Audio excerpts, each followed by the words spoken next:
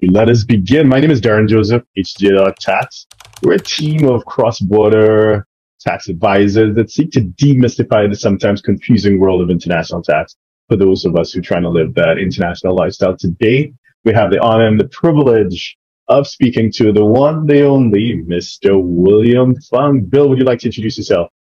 Thank you. Again, my name is William Funk. I'm a tax attorney, member of the firm Norris McLaughlin, and I do. I have a fairly broad tax practice, which covers such things as cross-border, tax planning for corporate transactions, as well as partnerships, personal matters, state and local, and I also deal with civil tax controversy. So it's a fairly broad tax practice.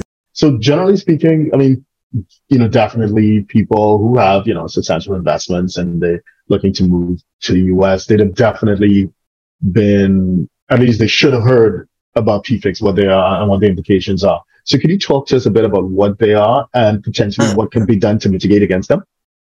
Well, PFICs are, and stands for, passive, personal, foreign investment company. But basically, that any time that you have a, non-U.S., an interest in any percentage, in a non-U.S. corporation that is not engaged in active trade or business, as it's not like investing, it's not like, investing in, Mercedes on the, on the German stock market, that is, or for that matter, even an operating, business, in France, rather that instead, that, assets are, that we're dealing with 75% passive assets or 50% passive income, what at one time had been called, and I think that it was called at the very beginning of the PFIC legislation, incorporated pocketbooks, but basically, incorporate investment portfoliors. And so, there are a number of ways in which people may very well, have such things. And, some of these, sort of may be more, more amenable to planning than others. And so, for instance, that if it's something where that you're coming to the United States and that you can sort of change how that you hold these assets and sort of move them from some kind of foreign holding to say direct or through a U.S. vehicle, that's planning that's worthwhile to do, but there's actually I've actually seen that there's far less knowledge in the United States, even among practitioners, than there should be. And I've seen, and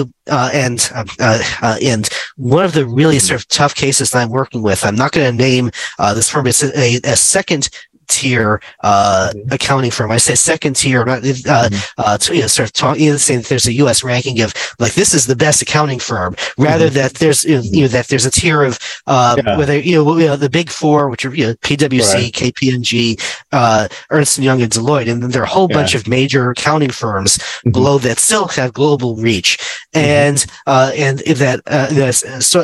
the case of one particular client who was a family that came from a country in Western Europe to the United States. They had a portfolio for a disabled child, and they've been here for more than 10 years, 20 years, and then finding out that that this firm had never been filing PFIC returns, and just the mess that is, and the thing is that that there's no way to go back retroactively 20 years. I've looked into this. I've had conversations with the IRS, and I simply don't think that it can be done. And maybe that there's somebody else out there who's actually gotten the IRS to accept going back 20 years. But my conversation with IRS counsel, says rejected that, and so that there are things that can be done to sort of mitigate impacts involving PFIC elections, which are best done again the moment that's best coming over, because at least it can be what's called a pedigreed PFIC, which means that it doesn't have this kind of a certain kind of built-in gain that that is taxed at interest rates when they're when it's finally sold. And there are ways of that there's at least current taxation, which that would seem not to be desirable, except it's still better than these interest charge PFICs. And so that there are these things called qualifying electing funds that if they provide information in a certain way, that it permits essentially the taxation on a transparent basis of these corporate vehicles. And that again that it may seem like it's an immediate hit, but over the long run, that it works.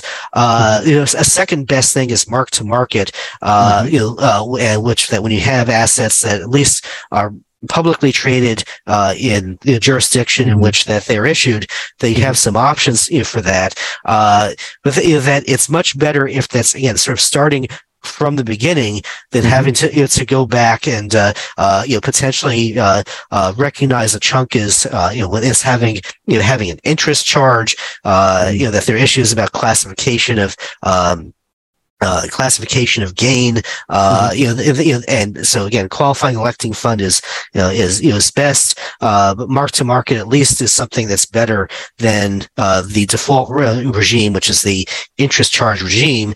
And again, that requires some advanced planning, and again, that there are sophisticated firms out there that you would think that would be on top of this, but I think that unless that there's somebody who really is acting as an advocate for the international issues, that very often that somebody will sort of send over a questionnaire and mention one circumstance where that the recipient decides, I don't want to answer this, but but there are also circumstances where that the recipient is so overwhelmed that they're like, I can't answer everything. I'm just going to email you and tell you everything that there is, and and it really takes either that the CPA, the tax advisor who's engaged, to focus on really asking are there international holdings, or if that there's an international advisor who's been part of this, making sure that everybody knows this all has to be done. But that there's this there's a real passivity that can set in among people who frankly are sort of paid too much to be that passive. Yeah, those are really important points to note. The idea that the U.S. tax code is huge. It's absolutely huge. And some people, I have arguments with my colleagues internationally, and, some people say Brazil is more complex, and they go back and forth, but it's really huge. So no one person knows everything. So you go to a pretty reputable tax firm, whether it's a second tier, but I haven't had experience with top tier, the big four, like you call them. But depending on which partner or which associate something goes to, whoever you're dealing with, if they don't know international tax, things are going to get messed. So you really need to be dealing with personnel in that firm who knows the international tax issues inside out. So in those firms, that you get some real siloing, where that you have departments that don't talk with each other, and that somebody sort of thinks, all right, if this thing has come to me, well, there's some other department that would have already dealt with the international issues. And so, that's not something that they need to think about, that they need to sort of chase down. Somebody else thought about these issues. Again, that there's a certain type of lethargy, that sort of the more bureaucratic, the firm, is sort of the less initiative that there is. And, so that, while that you sort of have this expectation, all right, if they're paying, top dollar, that I get people who are really sort of actively thinking, that's not necessarily the case. Absolutely. And another point that you raised that I wanted to, emphasize is the idea of this questionnaire or an organizer. And if for most people coming from another relatively simpler jurisdiction, they are completely unaccustomed to it. And when we as, international tax professionals say, okay, yeah, definitely, let's work together, here's the stuff we need to know. And they see this relatively long list of questions. It's like, what's going on here? And they try to circumvent it because, these are busy people and they have other things to do and they're making big decisions and they don't have time to do it. But unfortunately, it could come with adverse consequences. On our website, we have like over 2,000 articles, over 1,000 videos on our YouTube channel. One of the cases that I was mentioning on our website is this relatively established accounting firm in California. It's in the public domain, so it's nothing that we shouldn't reference. But the point is that partners in the firm are in trouble because they had a high profile, what we would call in our business a PEP, a politically exposed person from a certain jurisdiction, who is definitely ultra high net worth. And when, he didn't disclose certain assets overseas, and when the IRS investigation proceeded, it was found, he basically pointed his fingers at the firm and said, and the firm defending itself, we recognized that there was an issue with the organizer. He didn't want to fill it out, so the firm kind of filled out part of it and sent it to him to check. And he said he didn't really look at it, and it went back and forth. So it really is important for those who may be coming into the U.S. tax system to really sit down, take your time, and answer all the questions posed. And again, just another point that I wanted to support you on when you were kind of giving a sense for, what the PFIC issues would be. PFIC, generally speaking, is a designation that was coined in some tax reform in the 1980s under President Reagan. The U.S. domestic financial institutions were complaining that, hey, people were investing overseas because there were certain tax advantages to them doing so. And as a response, Congress helped the IRS create this PFIC designation. And so it is really a wide net. That's my point. So we see foreign retirement funds, foreign pension funds, something that, you may think, oh, there's a treaty and it won't be covered. No, sometimes foreign pension funds are designated as PFICs. We see frequently insurance policies, lots of unit trusts, it's called in certain jurisdictions, UK, Ireland, other common law jurisdictions. So many basically collective investment vehicles, as well as passive companies, as you mentioned, there's a 75%, 50% rule.